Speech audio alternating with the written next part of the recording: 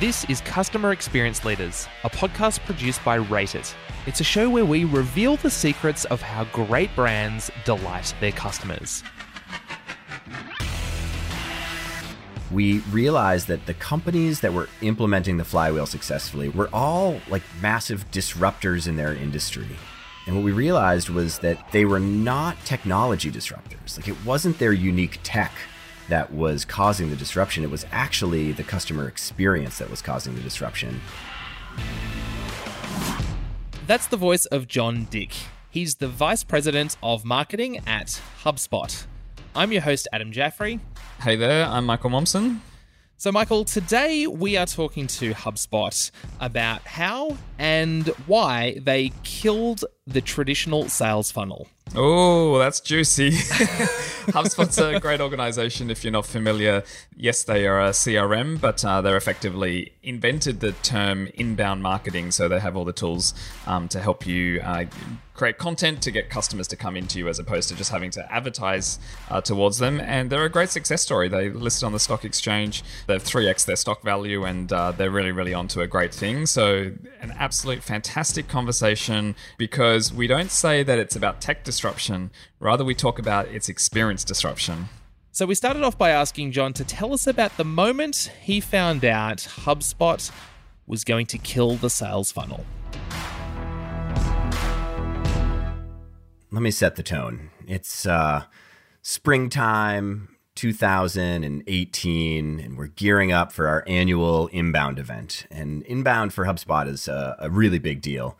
We have 25,000 people come to Boston, from marketing, sales, customer success teams, and our founder Brian gives a keynote every year. It's a big keynote, and he spends a lot of time working on his point of view in advance of the keynote. So it's springtime, and I get this email from Brian, and it basically says, "I think it's time to kill the funnel, and I think we should start embracing this idea of the flywheel."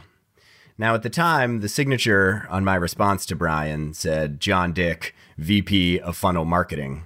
So really? I was a little concerned by it. And my first reaction was, well, there goes that. Should I be dusting up my CV? Yeah, exactly. I was like, what are you talking about? The funnel is the most incredible model to help align sales and marketing teams, to help figure out where to focus your marketing efforts. The funnel has been, a great tool for me and has served me well. I think you're crazy, Brian. And over the course of a few months, Brian convinced me that the flywheel truly was an important step forward for how companies think about growth. And now I'm a big flywheel advocate, and I realize the error of my ways. And it's not that the funnel wasn't right, but I think it was a tool for a time that has passed. And I think that the flywheel as a growth concept is much more aligned with the way that companies need to think about growth today, because funnels are a linear construct whereby every month or every quarter your marketing team puts in a bunch of energy at the top and your sales team tries to convert some of it, and what comes out the bottom? A customer. What happens to that customer? Who cares? The funnel does not care about what happens to that customer. Flywheel, on the other hand, puts customers right at the center of growth, and it puts your marketing team, your sales team, and your customer success team all focused on spinning that flywheel faster. And so for me, I think that's just a more modern construct for how to think about growth. It'd be good to just touch on practically how does this show up, because I think conceptually it makes a lot of sense. Of course, let's all put the customer at the heart of it, and let's go for customer outcomes both at the early consideration stage in marketing, and when they're early in the sales process, and then when they sign up and when they hand over. Of course, it makes sense that should be focused around the customer. How does it actually show up differently to a funnel? Because we all need leads, and we all look at conversions, and we all, need to sign up customers, and we all need to service them well. So it'd be good to just understand from a practical standpoint, if you sort of embrace this modern flywheel approach, what's actually different. It's a really good question, because A flywheel model still has leads. It still looks at conversion rate. You still look at those things to be sure that you are efficient. But I think there's a couple of conceptual shifts that occur when you start thinking about the flywheel. Right. And I think the first is just that flywheels inherently look at conversion rates in a different way. They approach conversion rates from the perspective of friction. The concept of friction, I think, is incredibly relevant in a flywheel model. And I think any of us, if we look at our entire buying experience, like it's really easy to figure out where all the friction is, right? And if you just focus on, well, how do I strip that friction out? Then that is what's actually going to improve all of your conversion rates and change your buying experience. And so some of it like is a conceptual shift that I think leads to a tactical shift. Yes. But the other thing that I think is particularly relevant to putting customers at the center of your growth is that, if you want to run an inbound marketing model in the year 2019, 2020, like, HubSpot has a CRM. We're a CRM business at our core. Mm-hmm. And if you do a Google search for best CRM, like what do you think the top results are? HubSpot is great at SEO, and we're not the top result. Because the top result is Capterra and G2 and all of the review sites that are aggregating what people around the web and your customers are actually saying about you. And so, just taking organic search, which is probably at the heart of so many companies' go-to-market strategies, you have to put your customers at the center of your growth if you want to win in an organic strategy in 2019, 2020. So that's just a couple examples, I think, of how the flywheel changes your thinking. That's a good point, and you can't fake those outputs and those measures. Like either you have a raving group of customers who love the service and who you are, and then that then shows up. And so therefore, if you put customers at the heart of that, as opposed to just shoving them through a funnel and signing up people no matter what, then that's not going to get you those outcomes. Yeah, it's had big impacts also on how we think about budgeting. I think our marketing team used to only be focused on how do we do demand gen for new business, right? And now we're saying, well, hey, look, those same automation tactics that work really well to provide a great experience to prospects can work for your customers as well. And so what we're seeing is every department now kind of goes all the way around the flywheel and has specialties that they bring to the table to serve both prospects and customers. And so, an increasing amount of our marketing budget is going towards how we market to our customers and how we engage with our customers. An increasing amount of our budget is going to improving metrics like NPS of our product that we just believe if we improve that over time, it's going to spin our flywheel faster. And it's working. It's paying off for us. And that's an interesting shift, actually, John, because, historically with a funnel model, as you're saying, the marketing team probably never looked at existing customers as a potential, opportunity for more sales, either a rebuy, an upsell, or maybe a referral, right? These are all ways that you can grow your business and probably much cheaper and easier than acquiring. There's that age-old saying of it costs more to acquire a new customer than to keep an existing one. Have you seen some examples of cost benefit of doing this as well? I think the reason to embrace a flywheel model is not cost savings. I think you can save costs. The reason to embrace the flywheel model is you can create a better customer experience. Like, we are particularly passionate at HubSpot about, creating great customer experience. We care about it deeply. And, we have a very robust marketing automation program, right? And, as we apply that automation program to our customers and get more and more savvy about how to send, really relevant, targeted, personalized communications to our customers, our North Star for that is not, oh, we can get cost savings on our support team. Our North Star is we can actually create a much better customer experience. We can help our customers be more successful.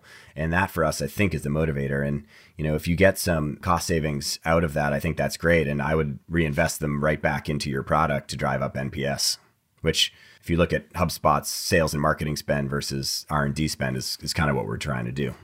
I wanted to ask about HubSpot's unique view on sales and marketing, and you've come up with the phrase "smarketing," where you see it as the same team.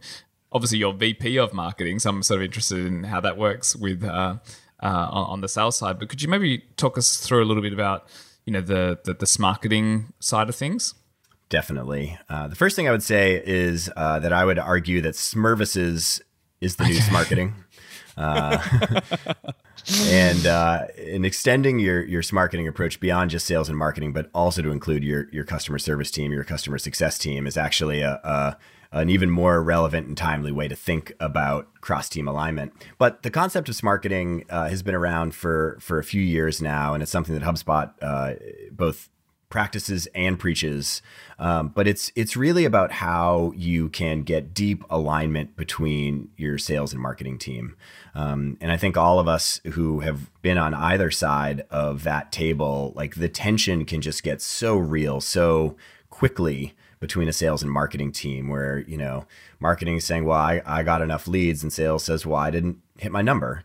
And so there's tension around that. And so there's a couple of pillars, I think, to what makes marketing successful. But the most important one is creating a shared metric that actually you both agree to that measures success. We call that an SLA at HubSpot between the marketing team and the sales team. And we have SLAs at HubSpot both ways. So our marketing team has an SLA to generate a certain amount of qualified demand for our sales team, QLs. And at HubSpot, we've taken a very strict definition of what a qualified lead is. It's literally only somebody who is raising a hand to talk to the sales team. Mm-hmm. So we don't use a scoring algorithm at HubSpot for that. We try and keep a really strict definition on that. And so we say, hey, we're going to produce a certain amount of expected revenue every month for each sales team based on the volume of QLs that we bring in. And the sales team SLA to us is we're going to work those all within a certain amount of time. And so we just have this core dashboard that we all can look at and say, okay, like if we're hitting and you're not, then we have to look at the funnel metrics related to close rates and things like that. If you're hitting and we're not, then we have something else in the model we need to look at. How does this evolve to Smurvices, which I assume is sales, marketing, and then customer service is the third element, right?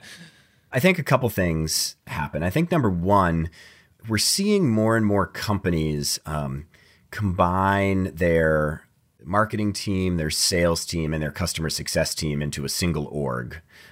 We've just gone through this process at HubSpot, and it's run not by a chief revenue officer, but by a chief customer officer. Oh, interesting. And there are other companies that have done the same thing. Dropbox has done the same thing.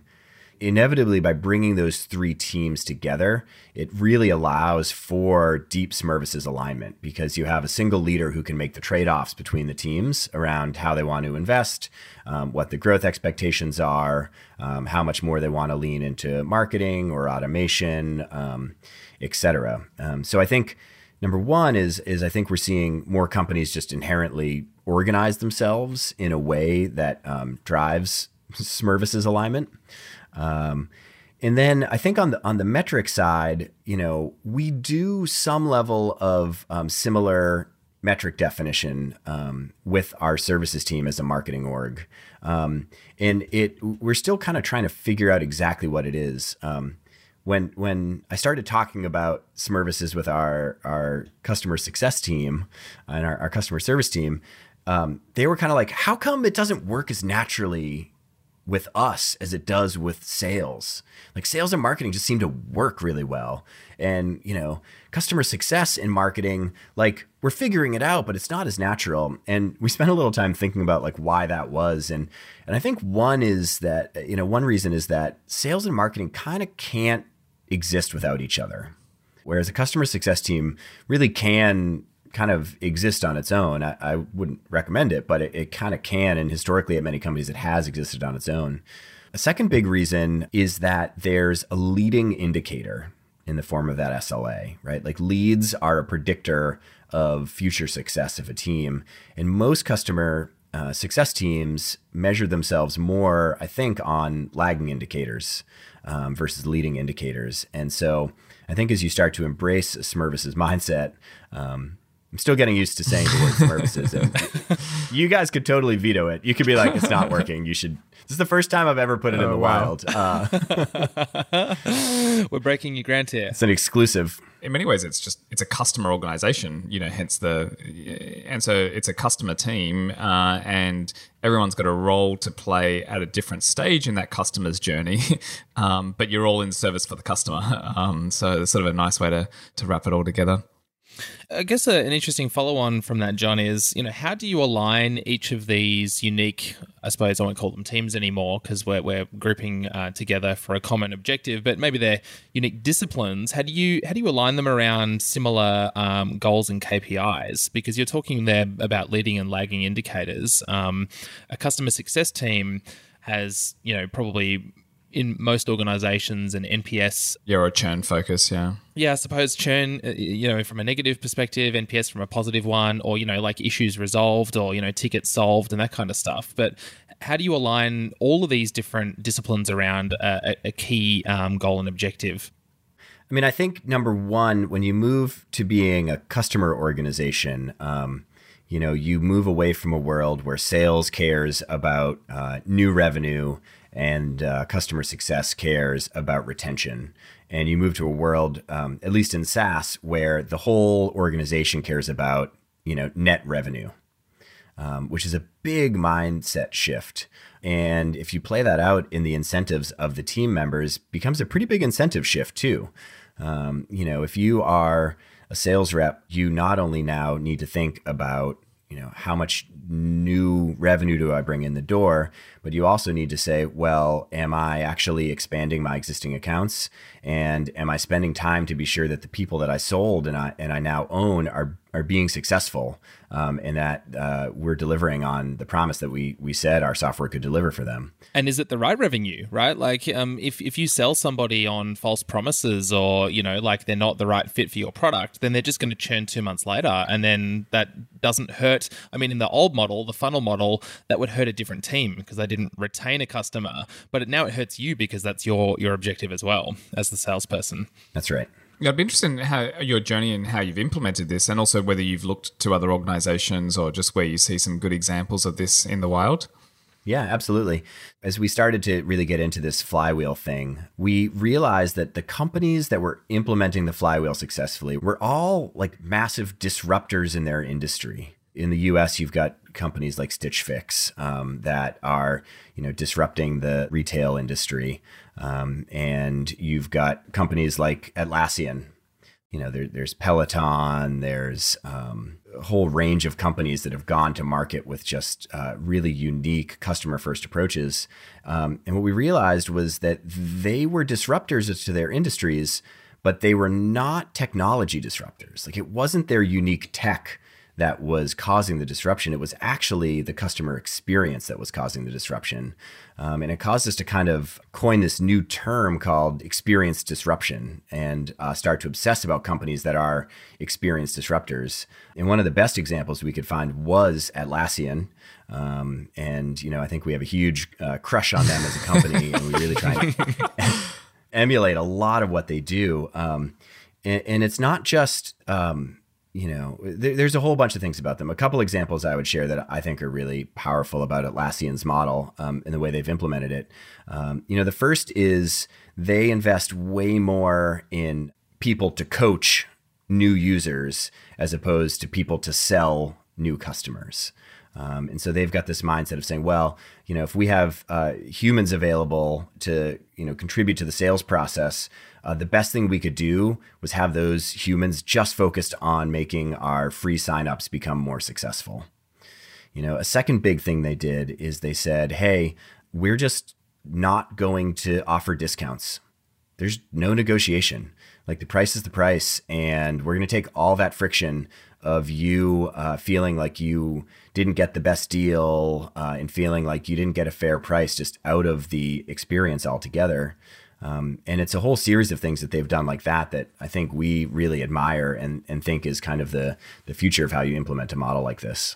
Wow, there's so much here that I want to dig into. I love this concept of experience disruption and the fact that these organizations are leading with experience, because I think it's almost like implicit, or I think a lot of people just think, oh, these are the new technology players. And so there's even like language like pure play, right? Like, so these guys are pure play online. So therefore they have an advantage because like we have all this like old legacy stuff. And of course, a lot of that is true. Like it's hard to, get to change a whole bunch of legacy stuff. But actually what you're saying is it's actually not the tech that's the differentiator. It's the fact that they've led with a customer and obviously a customer experience-led focus. I'm sort of interested in where did this aha moment come from where you realize that it's actually not tech disruption, but it's experience disruption? I think the first thing we did was we kind of looked at the whole world of like B2C disruption over the last few years. And, I already mentioned a whole bunch of those companies. Other companies, though, of course, like Spotify come into the mix all the time. And in B2C, everyone's like, oh, I get it.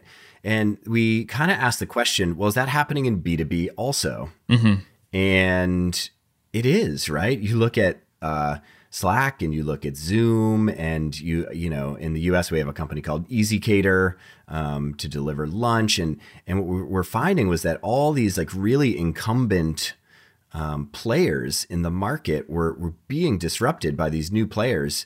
And yes, of course, like Zoom's technology is particularly powerful and it works particularly well and it's easy, but it's really the fact that they make it so easy to get started and to use it that is what has made them so successful, I believe. And it's their sales model and it's everything about how they've approached their whole go-to-market. And so when we saw that happening in B2B also, we were like, wow, something is really happening here. So we spent a bunch of time trying to think about like what were the adaptations that characterized these experience disruptors. Yeah, that was going to be my next question, actually. What are some hallmark attributes of organizations that are, either leading this experience disruption or you would grade them well? Yeah. So I think there were 4 that stood out to us, attributes anyway. I think the first was this idea of shifting from a mindset of product market fit to experience market fit. And experience disruptors still have product market fit, but they recognize that that's table stakes. That is not the thing that is going to get them to their hypergrowth. And they realize that it's the experience market fit that is what's going to really drive their success. Yeah, so I think an example we talk about a lot, and that Brian, our CEO and co-founder, talked about at Inbound this year, was a company called Carvana, and it's over the past 5 years has become the largest car dealership in the U.S. But what caused their hypergrowth was this experience market fit, and they said, hey, you know what's horrible about buying a car? Number one, the negotiation. Like you never know where you stand. Like you've got to shake a lot of hands. You've got to, have small talk. You've got to, bring your own research to the table. It's horrible. And then you've got to go into some office with some other guy and you've got to fill out a bunch of paperwork and you've got to, pay your taxes and you've got to get it registered. And it's just a horrible experience. In Carvana, if you buy through them, they will do it all for you. They'll deliver it to your door and then they will give you a 7-day return policy on the vehicle. And so they just took all the things that are horrible about buying a car and they said, we're just going to strip all that out. And, we found experience market fit on that. Just for those who are listening who maybe aren't super familiar with some of the software terms that you're using around like product market fit and then to experience market fit, do you mind just touching on that just briefly? Yeah, product market fit is talked about a lot in the tech space around kind of when the product you're building is actually matching the needs of the market that you're trying to serve. And a lot of companies spend a lot of time building stuff and it doesn't really take off. And, people would say those companies haven't found product market fit yet. So probably also on that point worth defining experience market fit as well. Yeah, so I think we would think about experience market fit similar to product market fit, which is where the experience you've built about how people buy your product matches the expectations of the market. Well, John, welcome to the Quickfire Round. This is our Lightning Game Show segment where you've got 10 seconds to answer each question. Are you ready? Ready. All right. First question is, what brand do you look to as an example of great customer experience? I look mainly to brands like Netflix as an example of great customer experience. They are the ultimate personalization company, and I think personalization is at the heart of great customer experience. Very good, very good. What did you want to be when you grew up? I wanted to be a police officer. Oh, yeah? And then I wanted to be in the army. And then I wanted to be a scientist. And then I wanted to be an actor. And then I wanted to be a marketer. John, what skill are you terrible at? Terrible at remembering names. And I'm terrible at receiving critical feedback on something I've just said or done. Sometimes knowing your weakness is your greatest strength, so... 5 minutes later, after the feedback, I can receive it incredibly well. But in the moment, it takes a minute. John, what are you reading right now? Oh, well, I just finished the Bob Iger biography on Disney. And I've swung back now, and I'm reading this science fiction book called Damon. It's about this computer programmer who dies, and he unleashes this background computer program on the world. It's pretty awesome. Oh, Awesome. interesting. Sounds fascinating. Who's someone that you really admire? My wife recently gave birth to our first child, and I would say my admiration level for my wife, Katie, is incredibly high right now. Yeah. Watching a new mother at work is very humbling and very incredible. Great answer, and concur. What's a non-work related thing that you're into right now? It may link in with the previous question. Oh, well, before we had our daughter, I was learning how to sail in the ocean. And I had this vision of going on a Caribbean sailing trip, maybe for a big anniversary or something. But that seems like it might take a back burner with the baby for a little while. John, where do you go to upskill? You know, books or podcasts or YouTube? What's your channel of choice? I've been listening to a lot of books. Audiobooks, yeah. So, yeah, I've been doing a lot of audiobooks. I have actually been enjoying audiobooks a little bit more than podcasts recently. I've found the continuous narrative to be pretty enjoyable. I drive to work every day, spend time with the baby, so. And lastly, what is your guilty pleasure? Reading sci-fi books. I've crushed like 30 or 40 of them a year. I just roll through them. Oh my gosh. It's great. That's huge. It's great.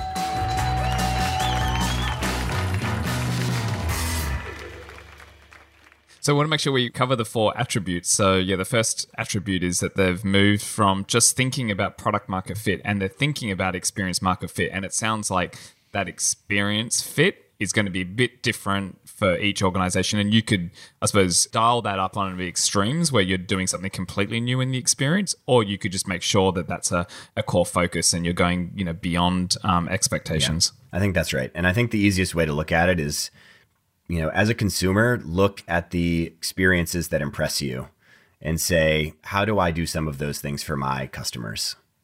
So what are the other item 2, 3, and 4? Yeah, so I think a second big thing we observed was this idea of they had the flywheel at their core. And what that means is that they obsess about stripping friction out. I talked about Atlassian as a really good example of that, but I think that these experience disruptors obsess about friction points, and they obsess about trying to strip those out. Handoffs between multiple people on your side in the buying process, back and forths over email. A really simple example is if somebody can't buy your product through your website, you're creating friction for them. And all the experience disruptors make it incredibly easy to buy their product. I just want to give a good example here because I think often when you think friction, it's sort of like, well, how do I maybe take friction away from the digital process, like in the sign up or what have you? And I think they're all right. But actually, I had a recent experience with my telco provider, Telstra, actually, and got a new service and what have you. And what they do, like normally you just kind of have the retail transaction and then you go home and then and then you're in this other world of like pain. But what they do now is the person who served you gives you their card with their cell number, their mobile phone number. And it's like, I'm going to be your point of contact, like for anything from here on out. Like, and you're like, whoa, like this is a massive organization and I can call, who sold me this product, but they're putting their direct number available like from here on out. And so that's a really great example of just kind of reducing some of that friction thereafter. Now, I may go through the normal help desk process or what have you, but there's sort of this emergency fallback, and then it's kind of like, wow, that's actually taking away a lot of friction because, I now have to go home and there's this complex thing. And what if it doesn't work? Now, I know that I have a human that I've got a personal relationship with that I can call on at any time. I think there's little things like that actually show up as really great sort of friction removers. That's an incredible example. I had a recent experience with my telco provider that was the opposite. Instead of being an experienced disruptor, they disrupted my experience. Oh, good Lord. As you may or may not have noticed, my last name is a profane word. It's been a burden I've had for my whole life. And I attempted to buy new internet from my telco provider on their website. And they asked me to enter a legal name. Oh, wow. And so they rejected me because of my last name. And so I chatted with an agent on their website. I was like, oh, this is great.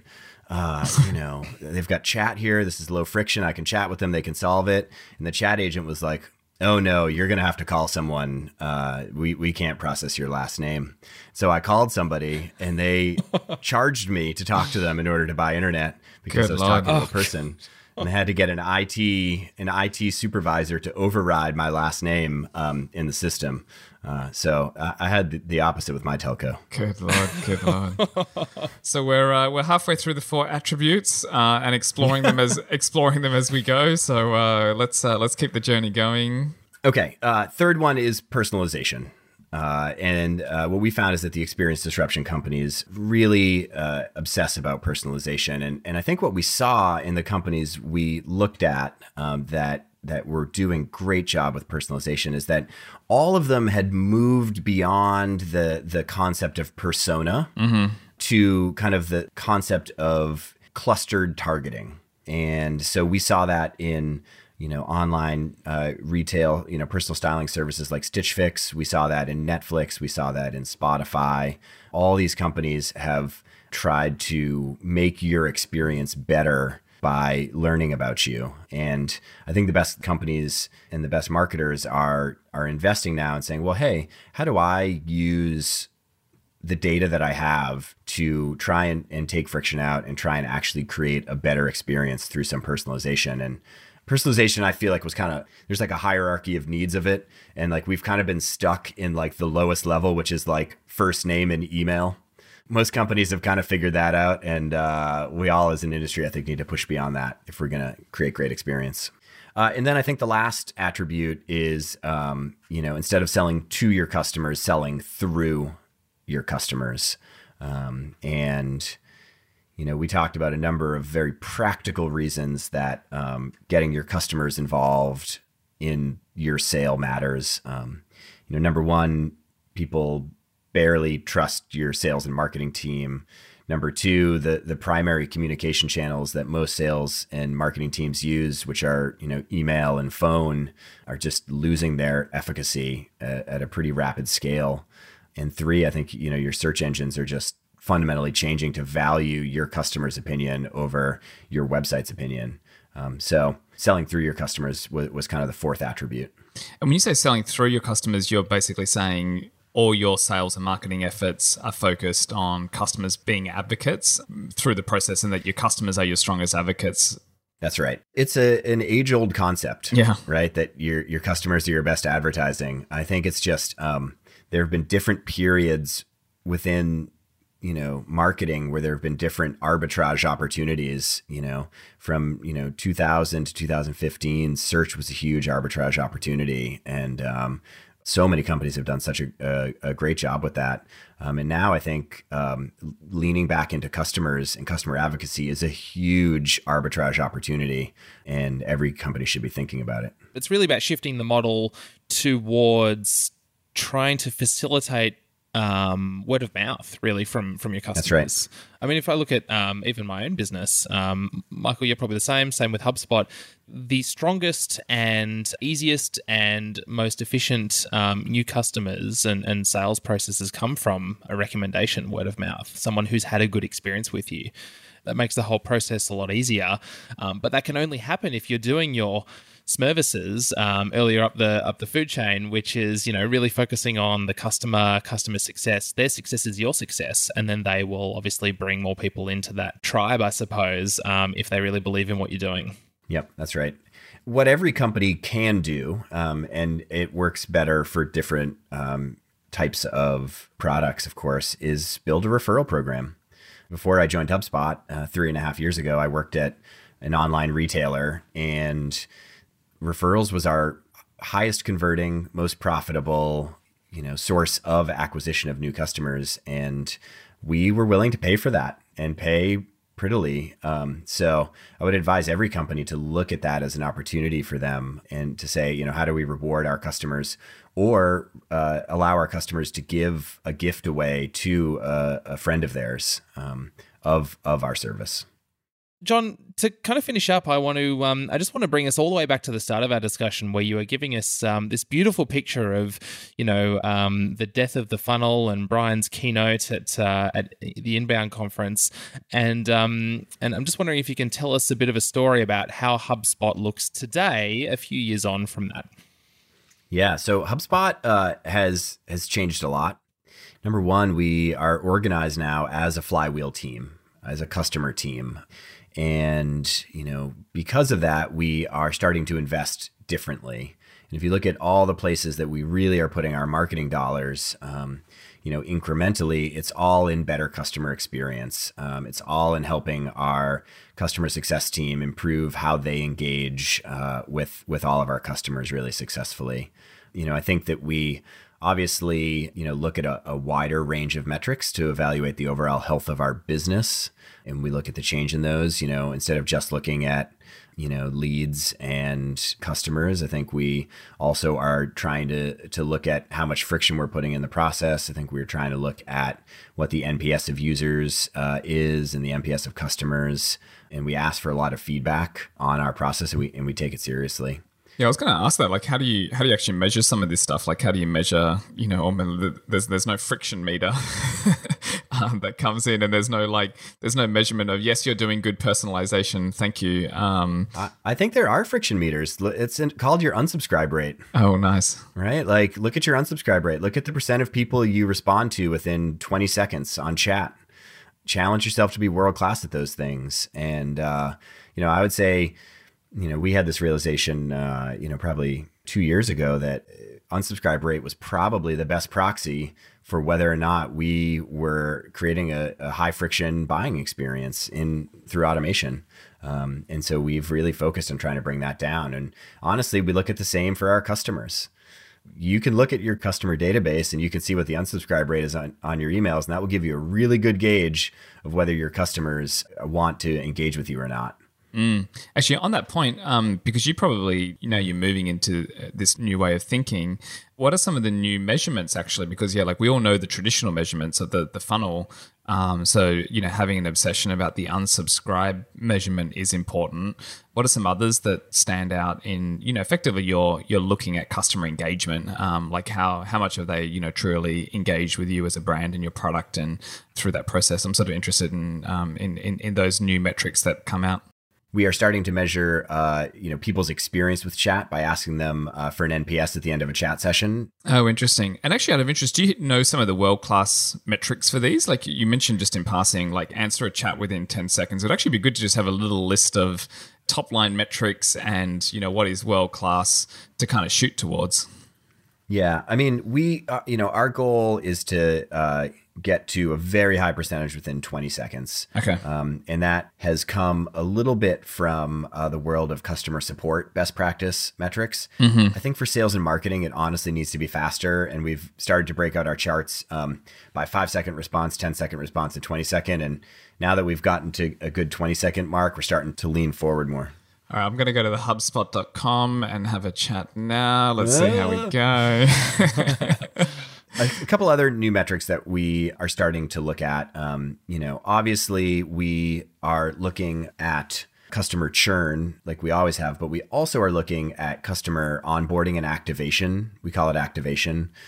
but what percent of our customers successfully activate onto our products and within what time. I think we have this noble concept that we're starting to try and measure of how do we truly measure if customers are getting value from our product. And that's kind of our holy grail there. Another interesting metric that we are measuring is our percentage of 5-star reviews on top review sites. So we're starting to track that, and we have a team that is focused on trying to improve that. And I think the real magic here, John, and this is probably always a work in progress, is like linking these data points together. So, when you do the 10-second response time, does that lead to more successful activations and more 5-star reviews and less churn and these kinds of things? I can tell you with certainty that speeding up your response time has had a very positive impact on our business. And it's viewable in terms of, percent of those people who go on to buy and the volume of overall people who want to buy through that channel. Yeah, awesome. All right. We're already a couple of steps along that path, I guess, to really building out that metric suite. Yeah. That's awesome. Well, John, that was amazing. Thank you so much for coming on the show. Yeah, thanks for having me, Adam. Thanks for having me, Mike. Pleasure to meet you both. Well, Michael, another fantastic episode of Customer Experience Leaders. Indeed. This time with John Dick from HubSpot, which is a brand that both you and I have admired from afar for quite a while for their great content marketing and their beautiful inbound approach to marketing and sales. Yeah, for those who aren't aware, like HubSpot basically invented the term inbound marketing and this concept of you shouldn't just advertise to find customers, but build meaningful content and then have that relationship because you've been helpful with content and then they come into you. So, HubSpot are well known for taking a very customer-centric approach in their marketing. And then, now in this conversation, it's clear that they're zooming out and taking an even bigger picture view. So, yeah, I think in terms of takeaways, Adam, I'm really looking forward to this chat. The first thing that really, really stood out for me is this concept that it's not tech disruption. I think everyone thinks about it as tech disruption, but it's experience disruption. And it's not just a play on words, but it's a really important thought process because I think a lot of organizations go, there's a startup that can just do some cool tech and then maybe they've got a good idea and then they get some funding and they can disrupt this traditional industry. But actually what's happening is it's not sure, tech is part of it at times, but it's actually organizations or current brands that are, offering new services.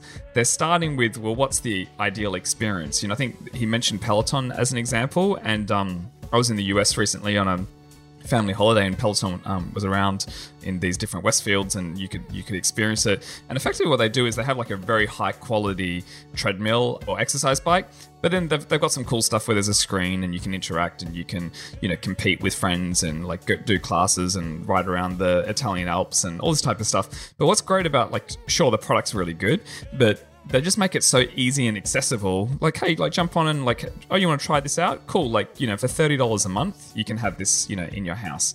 And so what they've done is rather than going to a traditional retailer where there's 20 different treadmills there, starting from $500 to, $5,000 and sort of this big purchase of I'm going to buy this equipment and it's got these traditional buttons.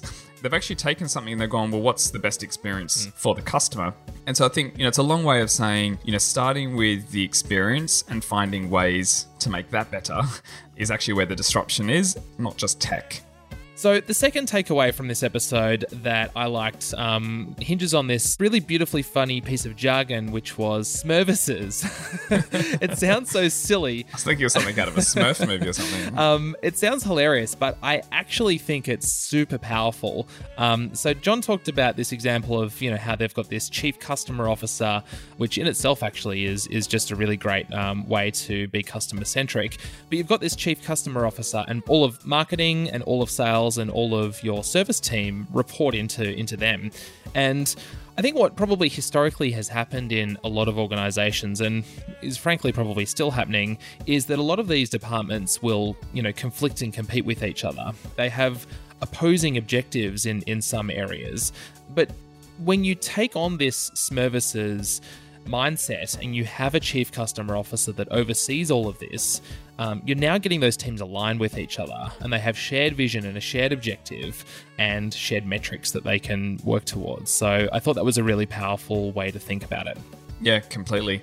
Yeah, and that sort of leads me to the other big takeaway that I had was that to do this stuff, like to actually go down the path of experience disruption and to practically pull it together with Smurvices, like you kind of need new wave of metrics to go hand in hand with that, like to practically implement this stuff and to know whether you're moving along the right track. Especially important for, organizations that have the old way running, because like if you're a new organization, you could just say, start all this from scratch. But, if you've got traditional ways where you're, obsessing about just the sales conversion only as an example, then implementing some of these new wave metrics is a great way to go on this journey. And so I think there's sort of three like angles that sort of come to mind, like, is around, what's a customer's expectations, what's their experience, and then sort of how engaged are they with you. It's clear from this conversation is that a customer expectation is that I can speak to any brand and get a response within 10 seconds. And so, well, a new wave metric could just be, can our customers do that, right? Their experience, clearly NPS is a gold standard, but you can measure experience at different points in their journey and at different points throughout that, and having a shared language around, experience and alignment around it. And then engagement, right? Like there's a whole range of really great engagement. Like the worst one is obviously when a customer churns or leaves you or stops spending money with you. But there's actually a range of other engagement metrics, like what's the unsubscribe rate of our newsletter or the open rate of our newsletter. Like if only 5%, 10% are reading your newsletter, then you're not really delivering value, right? Like you're probably just spamming the messages that you want them to know, but they're not engaged with you like as a brand, as an example. So I think, thinking about Smurvices, thinking about experience disruption, like a good way for it to practically come to life is implementing and, slowly introducing some of these new wave metrics. Yeah, absolutely. So for takeaway number 4, what I really loved from this discussion was how focused HubSpot and John and his team are on removing friction from experiences. And we've actually done an entire episode on this a couple of months ago with Roger Dooley. It was episode 44, if you want to go back and check it out. Just to demonstrate this, I want to use your example that you were using before, Mike, which was around Peloton, the exercise bikes, and how they've removed friction from the experience. I mean, the first element of friction that you might experience when you're trying to get an exercise regime is just going to the gym kind of is hard, and you got to get out, especially if it's early in the morning, it's cold, you got to put the gym gear on and get sweaty, and there's good things that come from that, but there's a lot of friction in doing that. So if you can get it into your own home, that removes a lot of that friction. Now then the second bit of friction becomes, well, to buy an exercise bike, and a good quality one, is quite expensive. What one do I buy? Did I buy the right one? It's a pretty irreversible decision. They're quite big. It's going to cost in the thousands of dollars. And what I love what Peloton has done is basically you rent the device. It's like $30 a month or whatever the price was that you said, and it's really risk-free. Frankly, $30 a month is cheaper than most gym memberships, and I don't have to leave home, and I've got world-class equipment in my house. And so those are two of many, many examples about how a organization has managed to remove so much friction from a customer engagement. And so I guess, the challenge that I have to anyone listening is think about the elements of friction in your pricing. Is it in your customer onboarding? Is it in, your live chat? Is that taking too long? Where are the points of friction that you can remove from your organization and experiences? So for wonderful takeaways, let's sum them up. Yeah, sure. The first takeaway is it's not tech disruption, it is experience disruption. Takeaway number 2 is orient your organization around your customer by taking a Smurvices mindset. Takeaway number 3 is easy way to get started is implementing some of these new wave of metrics around expectations, experience, and engagement. And takeaway number 4 is be obsessive about removing friction from the customer experience. Well, another great episode, and I guess it's probably worth mentioning here that HubSpot's flywheel model is a really great example of the new way of engaging with customers. And we also developed our own flywheel model for customer experience. We call it the CX flywheel, the customer experience flywheel. And that is a summary of The first 40 episodes of this podcast you're listening to right now, all summed up into one beautiful graphic with beautiful takeaways. And there's a whole episode we did on it. And that's episode 41 of Customer Experience Leaders. And on that note, if you enjoyed this episode, obviously feel free to recommend it to friends. That really helps us out. Oh, and also, like Adam and I love to hear from you. So we're super accessible. Just find us on LinkedIn, like our details are in the show notes, and send us a personal message. We love to hear what you thought of an episode or something that you'd like to hear in the future, or just even say hi. Say, hey, this episode was really, really helpful. That really gives us a good steer of, where to take the show. Awesome. Well, thanks so much for listening, and we'll speak to you next time. See ya.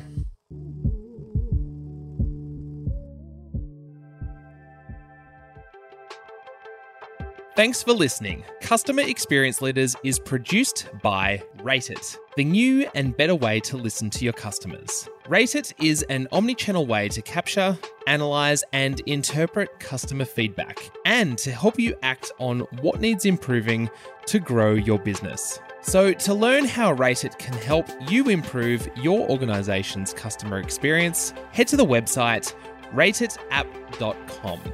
That's rateitapp.com. This show is made in partnership with Wavelength Creative. Our music is by Icolics, Peter Cooley, and The Shrugs. Thank you so much for listening. I'm your host, Adam Jaffrey, and I'll speak to you next time.